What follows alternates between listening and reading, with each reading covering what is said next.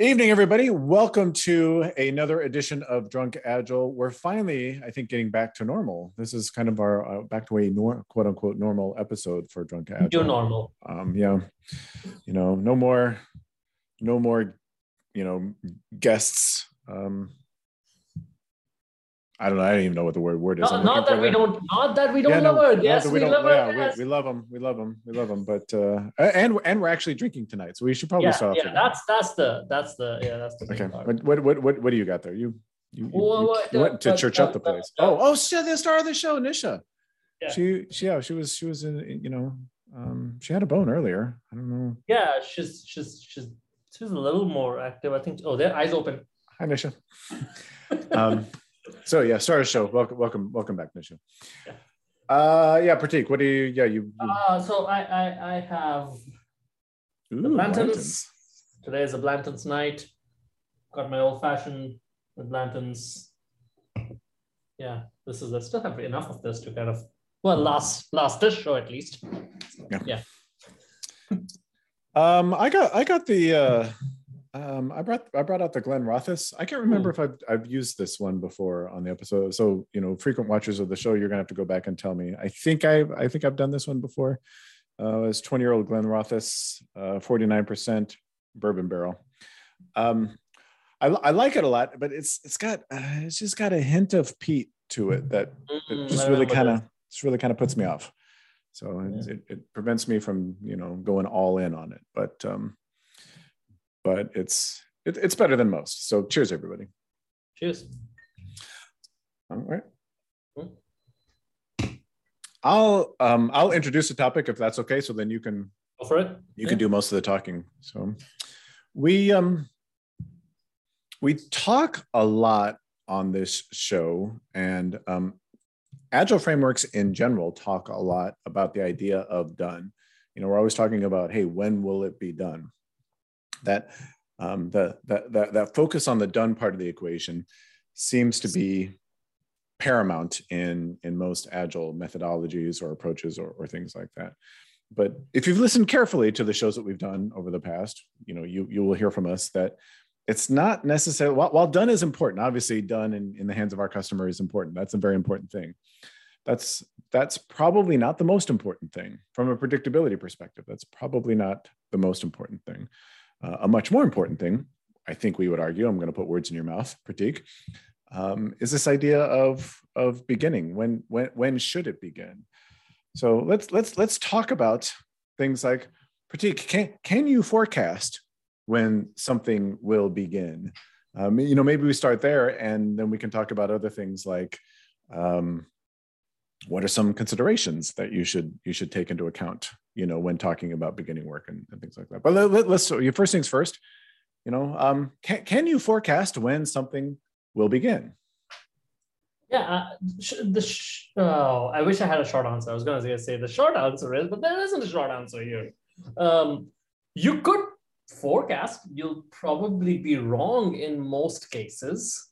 But you can kind of go, hey, if this is sequenced to be the third thing to start, I'm working on thing one right now. When do I finish two things so that this thing can start? You could potentially do that. There are multiple problems with that you have to consider before you can even attempt to do that. Well, let's talk through those multitude of problems, because I think that's ultimately, I think what this show is going to be about is, we were talking about Gantt charts briefly before the show, but what are some things that make it difficult for us to, before we can say this is the third item on our list, so we know for sure we're going to get item 1 done at this point, we're going to get item 2 done at this point, which means we can start item 3 at this point. What are some problems with that thinking? Why can't I do that? So let's anchor back to the thing that we always talk about, which is probabilistic thinking. Item 1 getting done at this point, well, we don't know. There's a probability that it gets done at that point or before.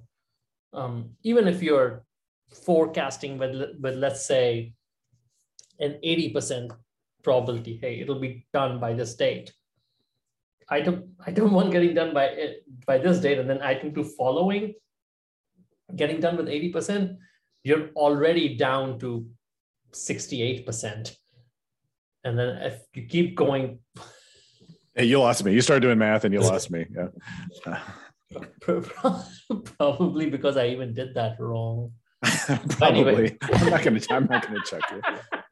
Yeah, it's actually 64%. But anyway, so it's already at 64, and then every item that you add on top of that, it keeps lowering it further and further. After 3 items, you're almost down to 50% chance of being right. So forecasting the start date of the 3rd item or the 4th item based on the end dates of the previous items, when you're thinking probabilistically, is a compounding problem. Yeah, but let's even explore some of the assumptions, the implicit assumptions that you were making there. I think you were making, and you were making them on purpose, which is again part of the reason why we're talking about this. Is, number one, we kind of assumed in that scenario that we're working on items in order, in exact order, right? That we're working on item number 1, and then we're working on item number 2.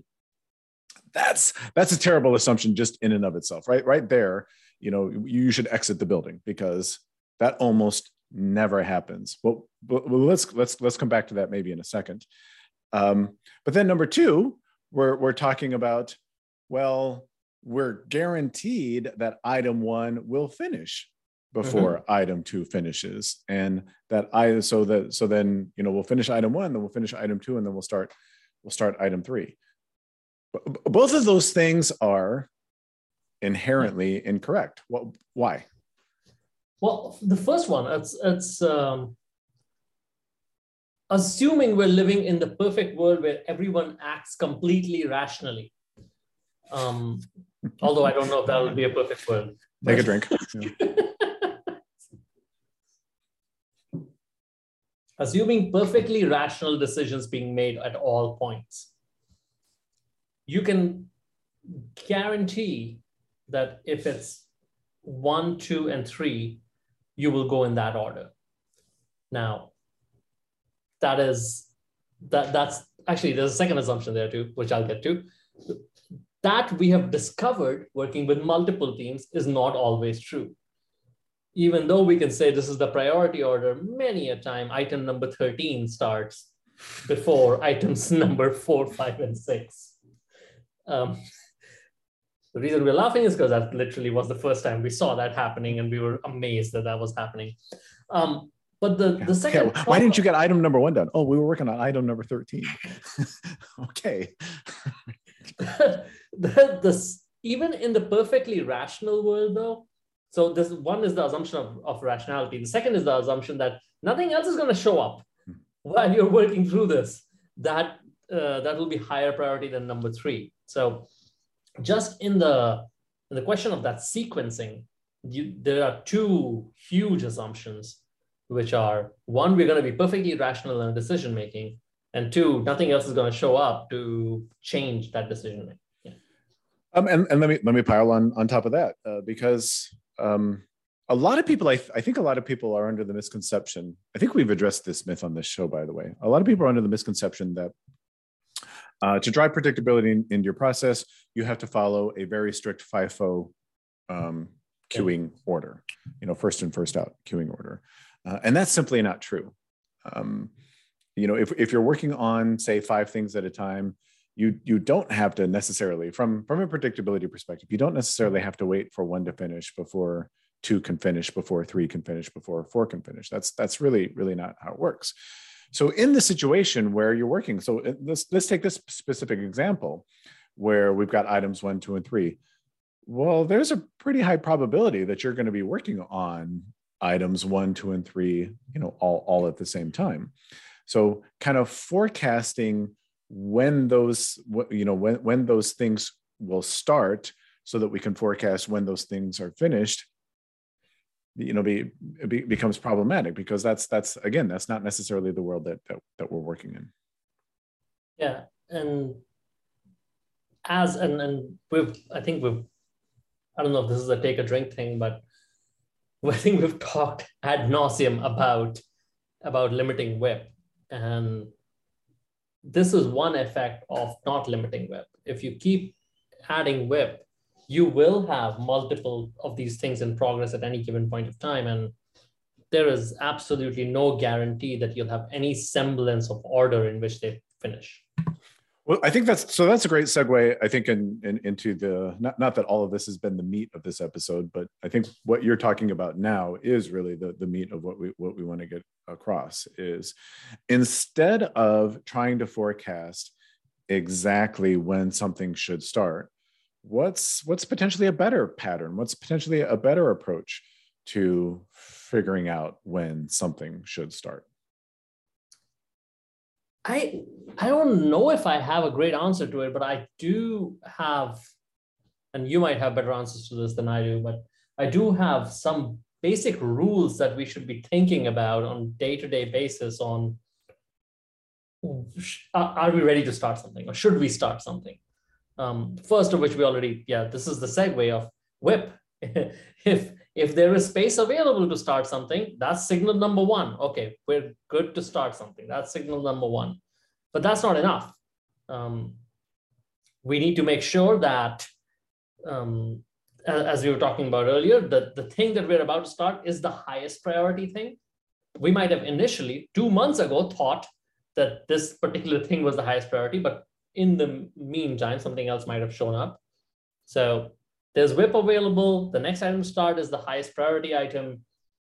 The item that we start, we actually intend on not just starting it, but actually finishing it all the way through. And probably the last one, at least for me, is it has met some sort of definition of begin, I guess, to kind of mirror the definition of done, that it's in a shape that we can actually start work on it. So yeah, so I mean the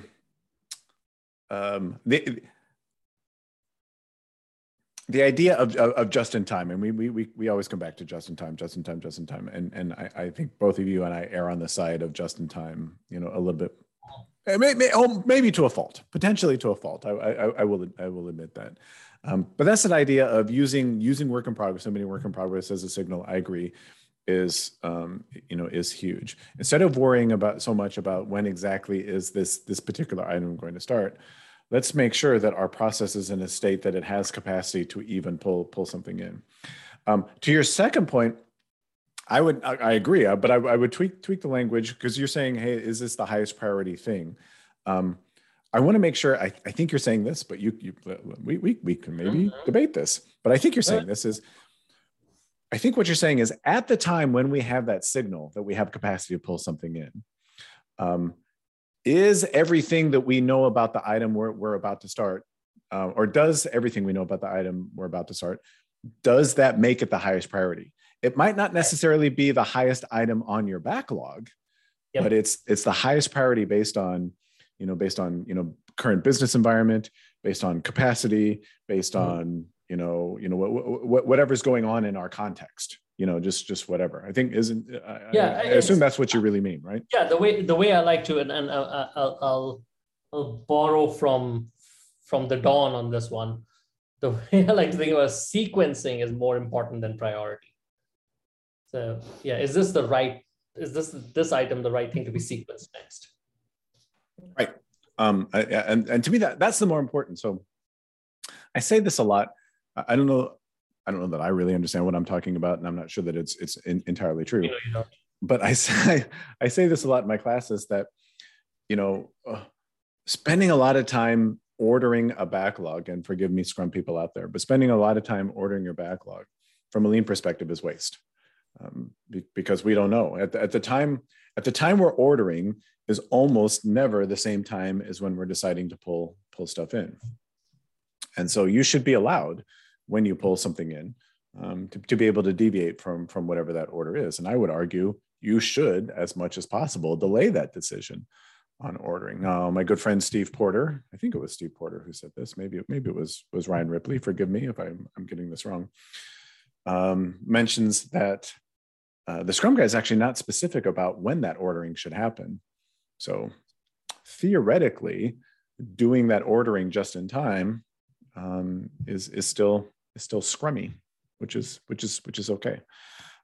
But the point, to belabor the point, don't necessarily assume because you have your backlog 1, 2, 3, 4 that the highest priority is always that next highest item on your backlog. It may not be. That was it. That was it. What? Sorry, I was just like waiting for another 5 minutes here. No, I want to get to another drink. So you talk.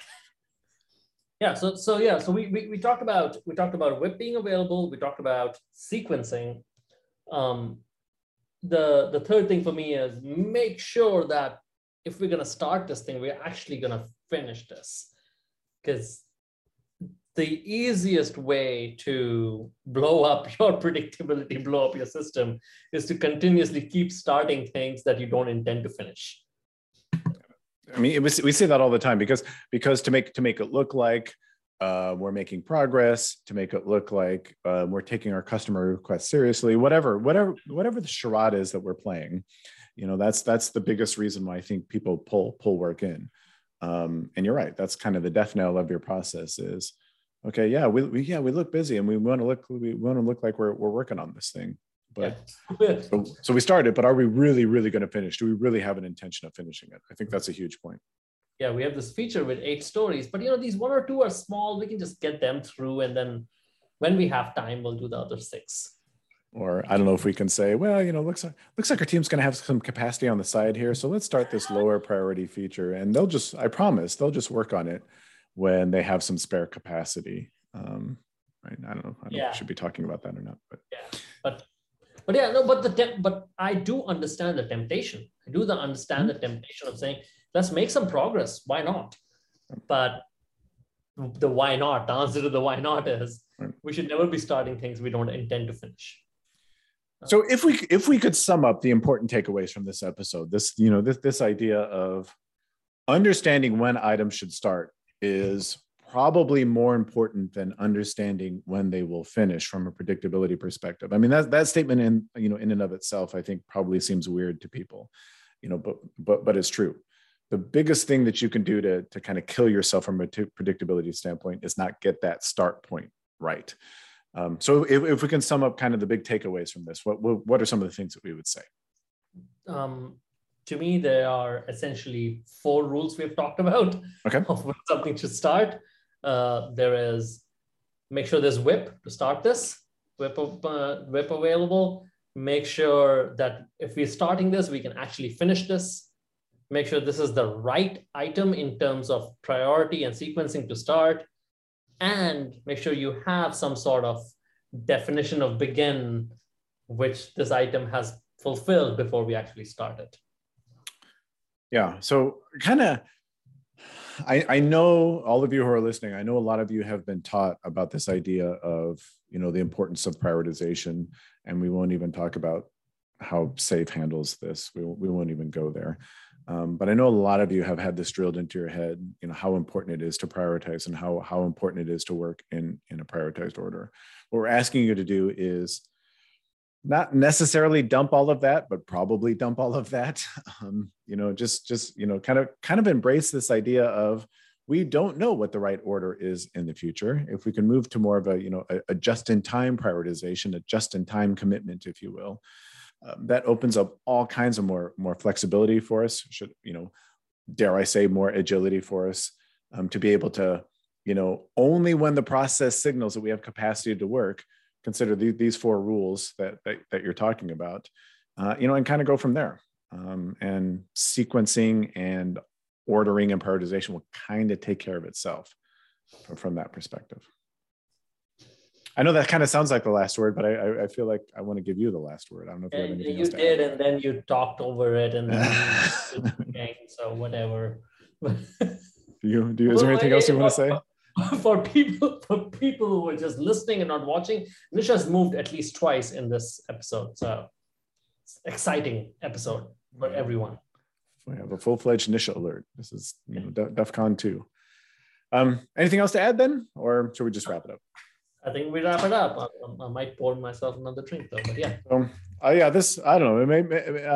I'm not sure how concrete a lot of the stuff that we've talked about sounds. I hope you take something away from this. If you have any questions, as always, we love to hear from you, because we do love to interject the episodes where we're answering our listeners' questions as they ask us. So please feel free to drop us a line, leave a comment, whatever. We'll be looking for that. So until we get that, and until next time, keep on drinking, and we will see you in the next episode. Thanks, everybody.